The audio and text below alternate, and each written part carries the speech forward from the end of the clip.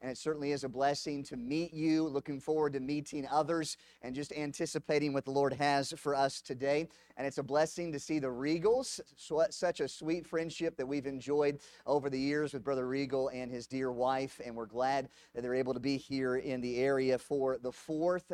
I know that there are probably some who are away today, but then there are some who are visiting. Thank you for visiting, and I encourage you to get back to listen to Pastor Marasco as he preaches the Word and get to know this sweet family as they minister here in the Portage area. Thank you for being faithful. As preacher mentioned, we are looking forward to going up to Wisconsin for teen camp this next week. The Lord has laid on a heart a series of messages, brand new, called Summer Teenage Baggage. And so we're looking forward to delivering those messages to the teens. If you'd pray with us, we'd certainly appreciate that. And then I'm heading up to Alaska with the family to preach several different meetings, as well as remodeling a kitchen. So I'd appreciate the prayers that way for the ministry opportunities and the tent making. Just looking forward to everything the Lord has in store for our family as we step forward in ministry. Let's take our Bibles and turn to the book of Jude together, the little book of Jude, just to the left of the last book of the Bible, the book of Revelation. And as the Lord has led this morning, I'd like to preach from one particular verse in Jude, but we're going to read the first 3 verses together in this little book of the Bible. Jude 1, 2, and 3. The Bible says, Jude, the servant of Jesus Christ and brother of James, to them that are sanctified by God the Father and preserved in Jesus Christ and called, mercy unto you and peace and love be multiplied. Beloved, when I gave all diligence to write unto you of the common salvation, it was needful for me to write unto you and exhort you that ye should earnestly contend for the faith which was once delivered unto the saints. And as we consider this message on contending for the faith, the theme verse the Lord has drawn my attention to, it's on the front of the bulletin, is Psalm 19 and verse 17, or Psalm 9 and verse 17. The wicked shall be turned into hell, and all the nations that forget God. And I want to go on record saying I'm very, very, very glad for the foundations that have been established in America. But those seem to be a very dissipating thing. To remember God and to honor God as a national whole and on a national level seems to be something of our past and something that we are quickly forgetting. Now, I'm not saying that we as a church have forgotten, but we need to be reminded on a national level that God needs to be on our thoughts. And God needs to be the one whom we reverence and honor and fear. We don't want to see our nation destroyed. No, we want to see it revived. We want to see God speak peaceably unto us and revival stirred in our midst. And the Lord is led to this verse number 3, to encourage us today to contend for the faith. Let's pray together. Our Lord and Heavenly Father, as we bow before you, we thank you for your grace, and we thank you for your love that can be multiplied in our lives. I pray that we would understand where you'd have us to be in your perfect will. I pray that we wouldn't drift from that, but that we would be those who seek you and those who find you. I pray that we would be part of the healing of a nation, that we would reflect godly values, that we would be people who pray, that our understanding of what our nation needs would be something that drives us to you, and that you would hear our prayers, and that you would restore us, that you would heal our land. I pray that you captivate the thoughts and the attention of every individual that is here with us. And I pray that your name would be glorified as we receive well the Word of God. And we ask it in Jesus' name. And all God's people prayed and said, amen. Notice again what it says in verse number 3. Beloved, when I gave all diligence to write unto you of the common salvation, it was needful for me to write unto you and exhort you that ye should earnestly contend for the faith which was once delivered unto the saints. And for my first point, I draw you into the very first word of verse number 3, beloved. The first point is in absolute love for the church. And we gather that from what he says as he addresses the people. He says, beloved. And for a moment in this message, I want to remind you how wonderful it is to be part of the church of Jesus Christ. I was glad when they said unto me, let us go unto the house of the Lord. And in a day where it seems apparently there are believers who are forsaking the assembling of themselves together, whether it's here at the house of God or outside of the assembly times, it seems like there is a drifting away from the beloved. I was in one church in Rochelle, Illinois, and a sweet lady came up to me who is well-aged and full of wisdom, and she said, Brother Justin, in my day when I was growing up, there were 10 houses on our road, and it seemed like 8 of those households went to church, and the other 2 families that did not, they wanted to be like the families who went to church. She said anymore, on that same road, there might be 2 households that go to church, and the 2 households that go to church want to be like the other households who want nothing to do with church. She said something is wrong.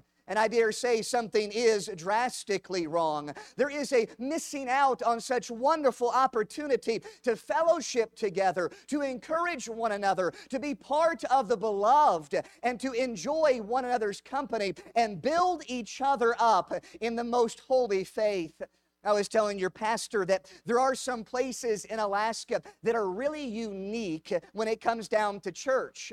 If you move to a certain part of Alaska, and if you want to go to a gospel-preaching, Bible-believing church, there may only be one of those in that town. And in the particular town that I am thinking of, it is an independent Baptist church.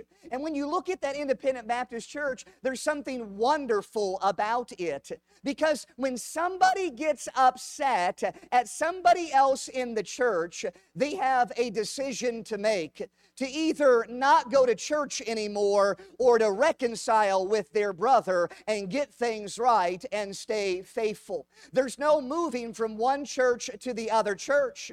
Now, I realize that God moves people, and I realize that being in God's will is the best place to be. But for way too long in America, we have had a decision to run from our problems as believers instead of getting those problems taken care of by the design of God, by the way of forgiveness, by the way of seeing relationships restored. And I tell you what, stepping into a church like that is such a wonderful thing, because they are even more of a family, because they realize sometimes family doesn't get along, but they get right. Sometimes family doesn't like each other, but they get it right, and they learn to love one another and move on from their situation where there was pain and find recovery. There is a remedy in Jesus Christ. What are we telling the world when we are running from our problems? What are we telling the world about the message of Christ?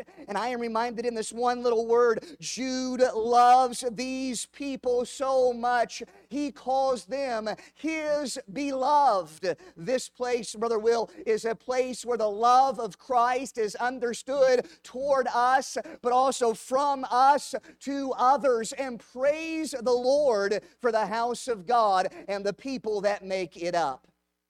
That leads me to point number 2. This is an all-in diligence for the gospel.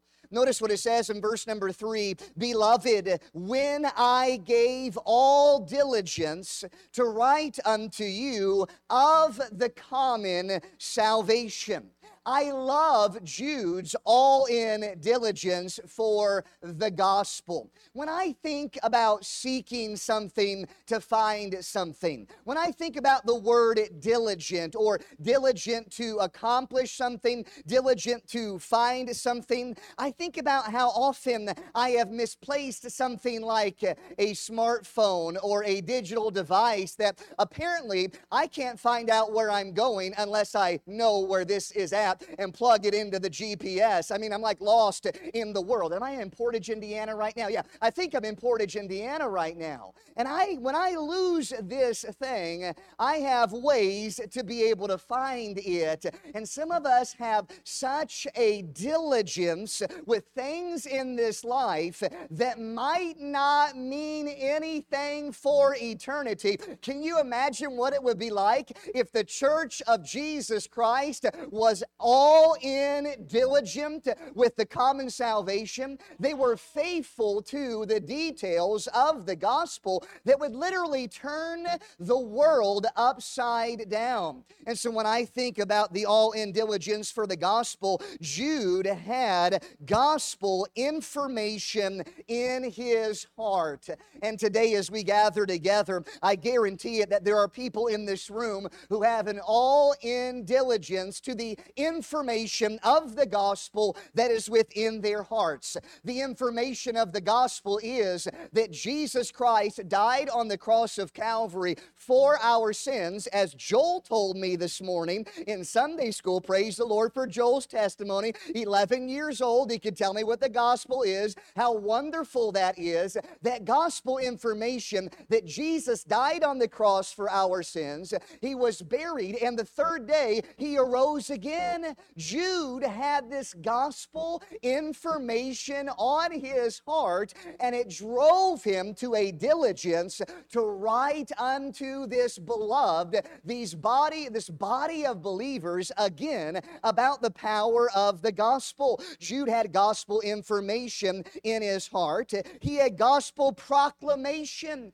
on his lips. Brethren, beloved, when I gave all diligence to write unto you of the common salvation, what I want to pin down is the power of the gospel. What I want to pin down is how it challenges and transforms lives. What I want to put down is God's love for us. That is so amazing. He had the gospel proclamation on his lips. And may I remind you, we ought to be those who proclaim the gospel of Jesus Christ, because it is the power of God unto salvation. The gospel challenges, the gospel transforms, but isn't it amazing that sometimes we'll gather together and the preacher says, take your Bible, turn it to John 3:16, and we go, oh, in our flesh, John 3:16 again. We know it so well. He's preaching it again. But to the believer, this is the power of God. Jesus saves.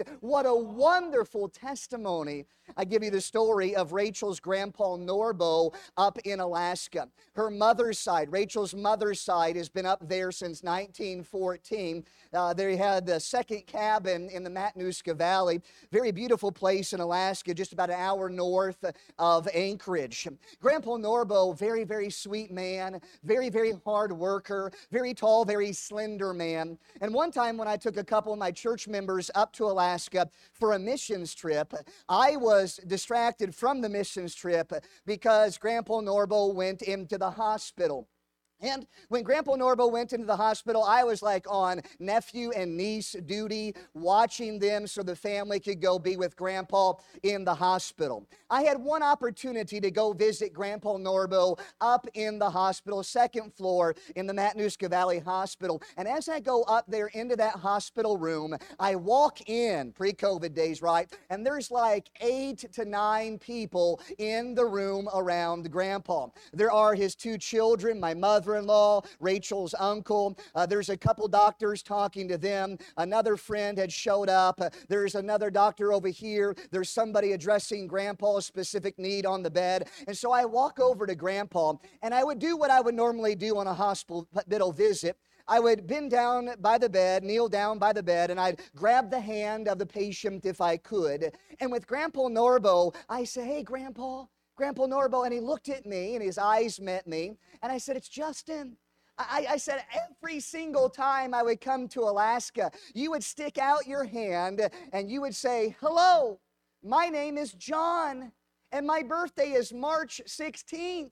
That's John 3:16. And then he would quote the verse to me, word for word, verbatim. And so here I am, sitting on the bed, or down by the bed. I grab his hand. I say, Grandpa. He looks at me, and I spoke these words as Grandpa was speaking gibberish. He wasn't making any sense. And I said, Grandpa, I said, every time we would meet for the first time after a while, you would say, hello, my name is John, and my birthday's March 16th. That's John 3:16. For God so, and right when I started saying, for God so loved the world, guess what Grandpa did, word for word, verbatim? He stopped speaking his gibberish nonsense, and he started quoting what would be his last gospel message that he would ever preach. Grandpa started saying, for God so loved the world, that he gave his only begotten Son, that whosoever believeth in him should not perish, but have everlasting life. And right as soon as Grandpa stopped saying that verse, he started talking gibberish again and nonsense. But I got up from praying with him, looked over at the others, and they mouths open, some of them in silence, looking at Grandpa, listening to his last gospel message that he preached with his lips.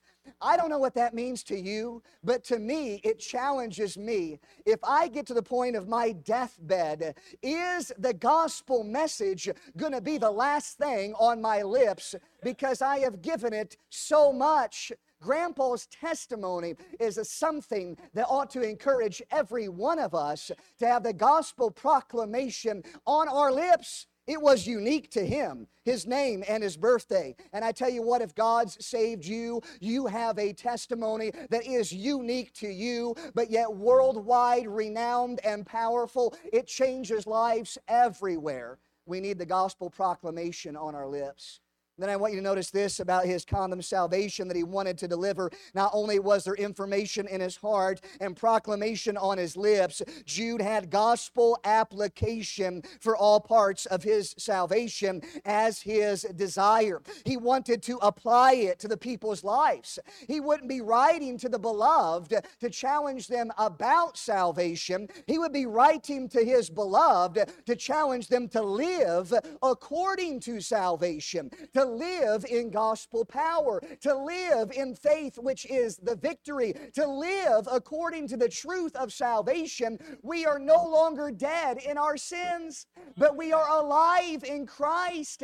And maybe there was some of this necessity. You know what? It's like the Apostle Paul. I look at the church and I see what they're doing in Corinth. They shouldn't be doing that. They need to remember they were dead in sins, but now they are alive in Christ. And being alive in Christ demands a response and the result of a life that says, I serve a living Savior. He's in the world today. He lives within my heart. There ought to be something different about us because of Christ. As we consider, number one, an absolute love for the church and all in diligence for the gospel, it leads me to point number three, an attention to addressing the imperative. And as I consider what the imperative was, Jude said, this is what I want to do. It's kind of like this morning. We had different plans in Sunday school, but last minute those plans changed. And then there was an opportunity to speak to the young ones in Sunday school class. There's that flexibility that is involved in ministry. And if you're in ministry for any amount of time at all, you know it's a flexible thing when you're in the ministry. To be able to move with whatever is coming at you.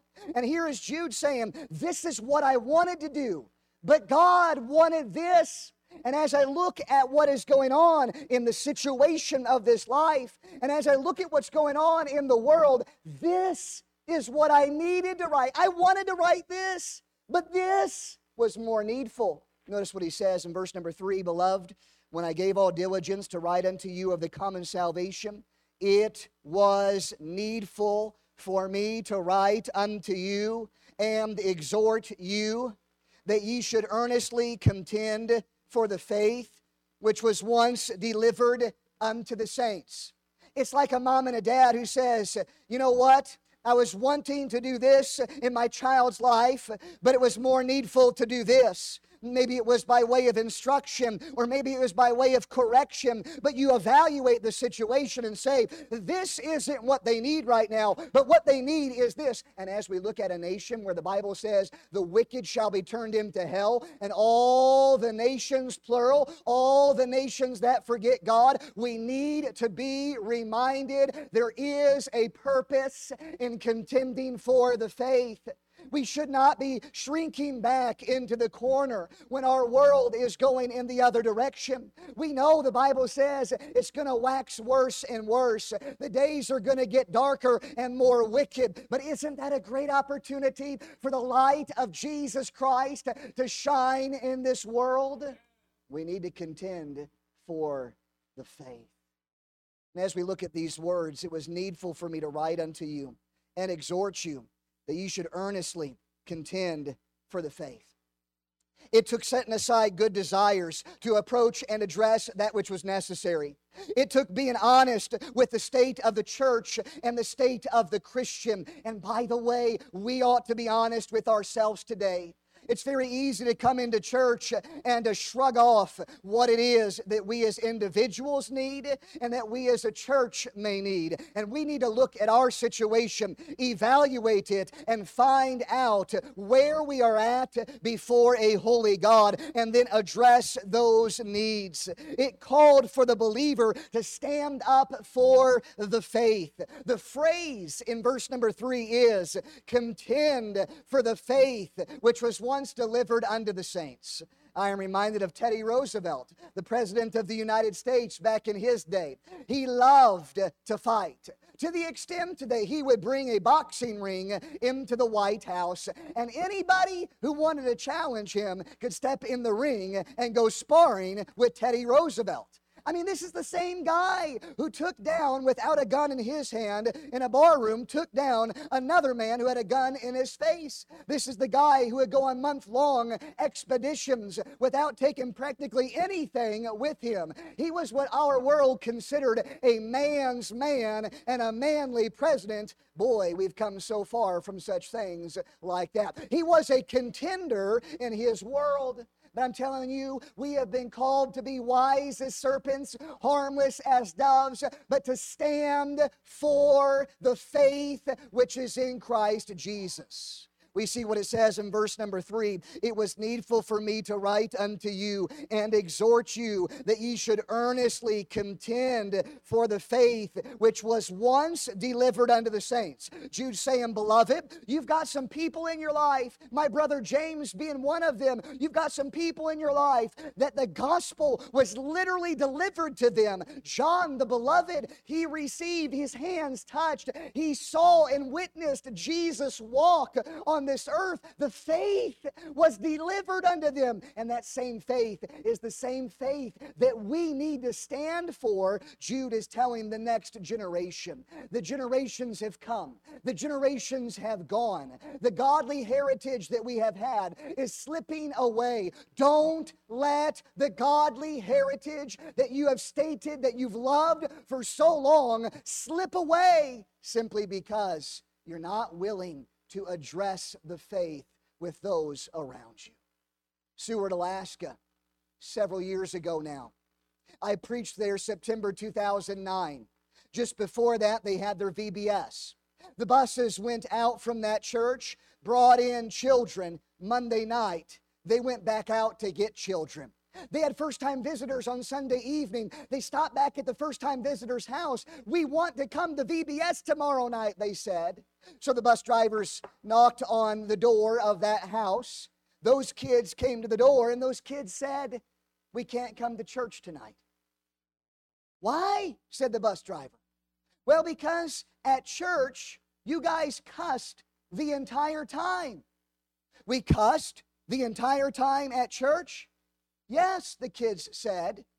At church, you kept saying, Jesus Christ this and Jesus Christ that. That's why we can't come to church tonight. And in a way, it makes us chuckle. But in a way, it breaks the believer's heart. Because there's a place in America And I've heard of many more since then, where the kids are growing up and they have no clue who Jesus Christ is other than what they know to be a curse word. Oh, He is not a curse word. He is the most lovely thing that has ever happened in this world. His name is above all names. His name is Wonderful Counselor, Almighty God, the Everlasting Father, and the Prince of Peace. And one of these days, He is going to rule with a rod of iron, and all the nations shall bow before Him. His name is Jesus. But even in America, we have dropped the ball, because maybe someone somewhere has stopped contending for the faith.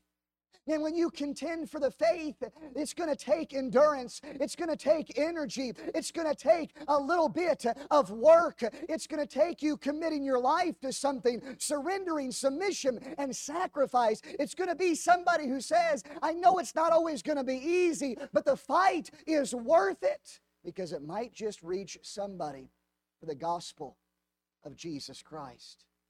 What a wonderful thing. Take your Bible and turn with me to the book of 2 Timothy. And as I deliver to you a few of these verses from 2 Timothy, this addresses the question, how do I contend for the faith?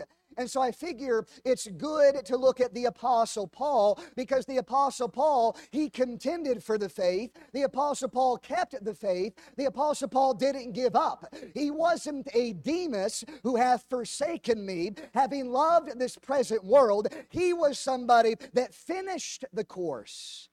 Notice what it says in 2 Timothy, and I'd like you to begin looking at chapter 4, 2 Timothy chapter 4 and verse number 5. In 2 Timothy 4, verse number 5, but watch thou in all things. The first thing that we do to contend for the faith is we watch circumspectly. That means we are looking everywhere around us. We are making sure that the ministry that God has given to us has some sight, is able to look ahead, has more concern for the eternal than for the temporal. You are the sentry duty. You are the guard on duty. You are the one who is observing. You are the one who is looking. And as a daddy and a mommy, you're looking out ahead of your family and saying, I don't want destruction in this home, so I'm not going to tee ourselves up for defeat. I'm going to tee ourselves up for success. I'm going to point us in the right direction. Watch thou in all things. And then I see this in verse number 5. But watch thou in all things, do the work of an evangelist, a gospel proclaimer. This is somebody who stands up, and as he stands up, he's preaching the gospel. This is letter C on the page. Keep giving the gospel. I'll give you letter B in just a second. Keep giving the gospel. And I think it's interesting that here Paul is talking to a young pastor and saying, do the work of an evangelist. And then I think it's interesting in Ephesians 4 that in the listing of pastors and teachers and the evangelists, they are called to edify the body of Christ, to encourage the believers and the beloved. Sometimes we like to say, well, gospel proclamation, that's just for my pastor, or well, gospel proclamation is just for the evangelist. But gospel proclamation is for all believers everywhere. And what an opportunity we have to share it.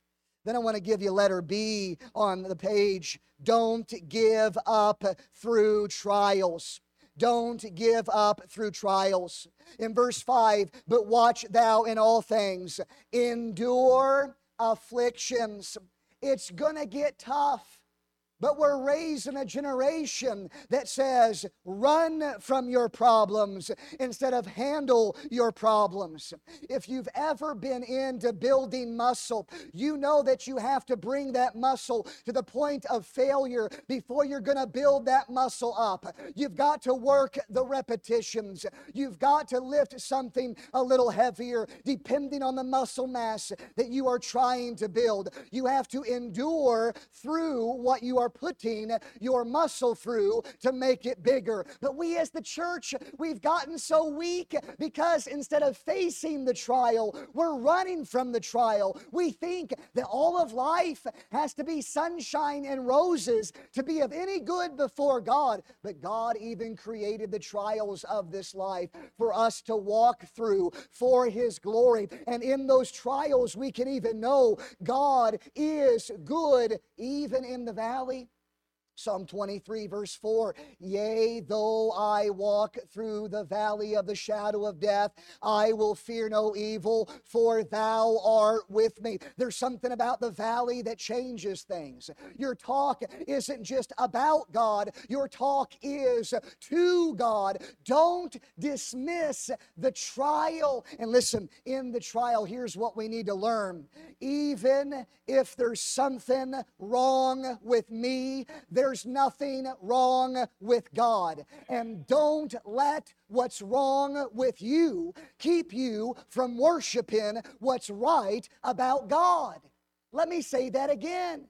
Don't let what's wrong with you keep you from worshiping what's right about God. Paul and Silas, they're put in prison for preaching the gospel. Oh, this wasn't the way it was supposed to go. I'm in prison. But what did they do when they were in prison? They prayed. They sang praises unto God. They had something wrong with them. Their life was on the line for the sake of the gospel, but they didn't give up. They endured through afflictions. This is how we contend for the faith. Then look at this. Not only do we contend for the faith by watching in all things, giving the gospel, by enduring afflictions, but then we need to see the job through. Notice what it says in verse 5, but watch thou in all things, endure afflictions, do the work of an evangelist, make full proof of thy ministry. Watch it through. I grew up working at Dairy Queen. I was an ice cream engineer. I was mixing up those blizzards and stacking those ice cream cones. I get frustrated when I go to Dairy Queen and there's no candy at the bottom of my blizzard. It's not that hard, guys. Make full proof of your ministry, right? I mean, you're ministering with this blizzard to me, and you didn't see the job through. As supervisor at Dairy Queen, you realize that not everybody wants to come to work, especially when that nice spring day comes, and you come in for the night shift as I did, and the supervisor before me says, Justin, I'm sorry. I have tried to get these people to come into work, but nobody wants to come in today. These people called in sick, and these are all busy. You're short-handed tonight. So I went to work on the phone trying to get people. Couldn't get anybody. Called some of the same people. Couldn't get anybody. And the whole night, we were like juggling things. I'm running to the back, helping with the burgers. I'm running to the front, helping with the cash. Running to the front, helping with the lobby. Running to the drive-thru, helping with drive-thru. Going outside, taking care of the trash. I mean, what was a job that was already very stressful on a nice day was amplified because of the lack of laborers. I'm sick. Here's what they did. They had enough goal to drive back and forth on the 4 lanes right in front of Dairy Queen, being sick. Then somebody stepped up their game a little bit in the wrong way and thought, I'm sick. I'm going to drive for the drive-thru at Dairy Queen when I'm supposed to be working at Dairy Queen. And I'm going to order some ice cream because ice cream obviously has medicinal powers. I'm still trying to teach my wife that. I mean, it's just such a good thing to have ice cream when you're sick, you know. Not really. That's what he thought. I don't know. He's kind of like rubbing it in our faces. I called in sick. I'm not really sick. I'm driving through the drive-thru. The next time I came into work, the boss had a sign on the ice machine in the back that said, if you call in sick, don't drive through the drive-thru.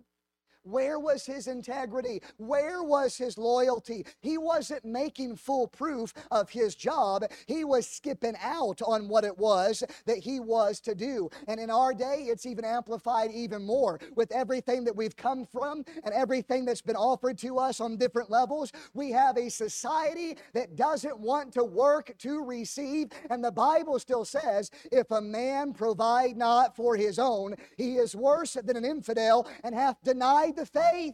Men of faith, you ought to be workers. You ought to rise up and say, I want to provide for my family. As we see the need to contend for the faith, we need to watch circumspectly. Don't give up through trials. Keep giving the gospel and see the job through. And notice what Paul says in verse 6. I am now ready to be offered. The time of my departure is at hand. I have fought a good fight. I have finished my course. I have kept the faith. Henceforth there is laid up for me a crown of righteousness, which the Lord, the righteous judge, shall give me at that day. And not to me only, but unto all them also that love his appearing. As men, as women, as moms and dads, as husbands and wives, as children, as senior saints, there's something we need to do. We need to contend for the faith. We need to gear up, put the boxing gloves on, and get back in the ring for the cause of Jesus Christ. We have all opportunities to stand for Jesus. Are we going to? I finish with this story. Don't turn me off. When I was working at Dairy Queen, I had a friend. I asked my friend, do you know Jesus? My friend said yes. One day, we were both supervisors. I was supposed to work late that night. He and I, before work, went on our bike ride. We went several miles on our Rock Island Trail. And then as we were coming back, I had to go to work. In the middle of that bike ride, there was a lady on the side of the trail with her bike. She was sitting on a bench. And as I was riding, the Lord pricked my heart and said, Justin, you need to talk with that lady about the gospel. So James and I stopped, and I talked with this lady about the gospel. She didn't want anything to do with it. She got on her bike, she rode away. I thought, well, at least I was sensitive to the Lord's leading in my life. That night I worked. I was closing down Dairy Queen. Most everyone had left. James shows up, also a supervisor at Dairy Queen. James is going around the lobby. He's not on the clock, but he's taking chairs. He's putting the chairs up on the tables so I can finish mopping the lobby. James has got a puppy dog look on his face like he's a lost little boy. I said, James, what's wrong? And James said, can I talk to you? I said, yes. Pulled a couple chairs down, sat down there in the lobby. James said, today on the Rock Island Trail, we stopped and we talked to that lady, and you gave her the gospel. Justin, I thought I was saved. I've never truly understood what the gospel is. Can you show me how to be saved? And that evening, in the lobby at Dairy Queen, that place, for lack of better words, became a holy ground, or the birthing room, as James trusted Christ as his Savior. I say it like this.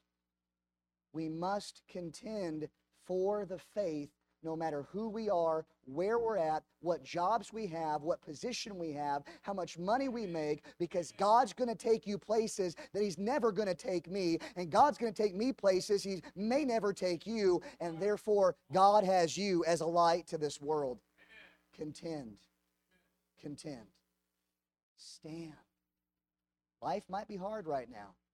Tito, what a wonderful opportunity we have to share Jesus.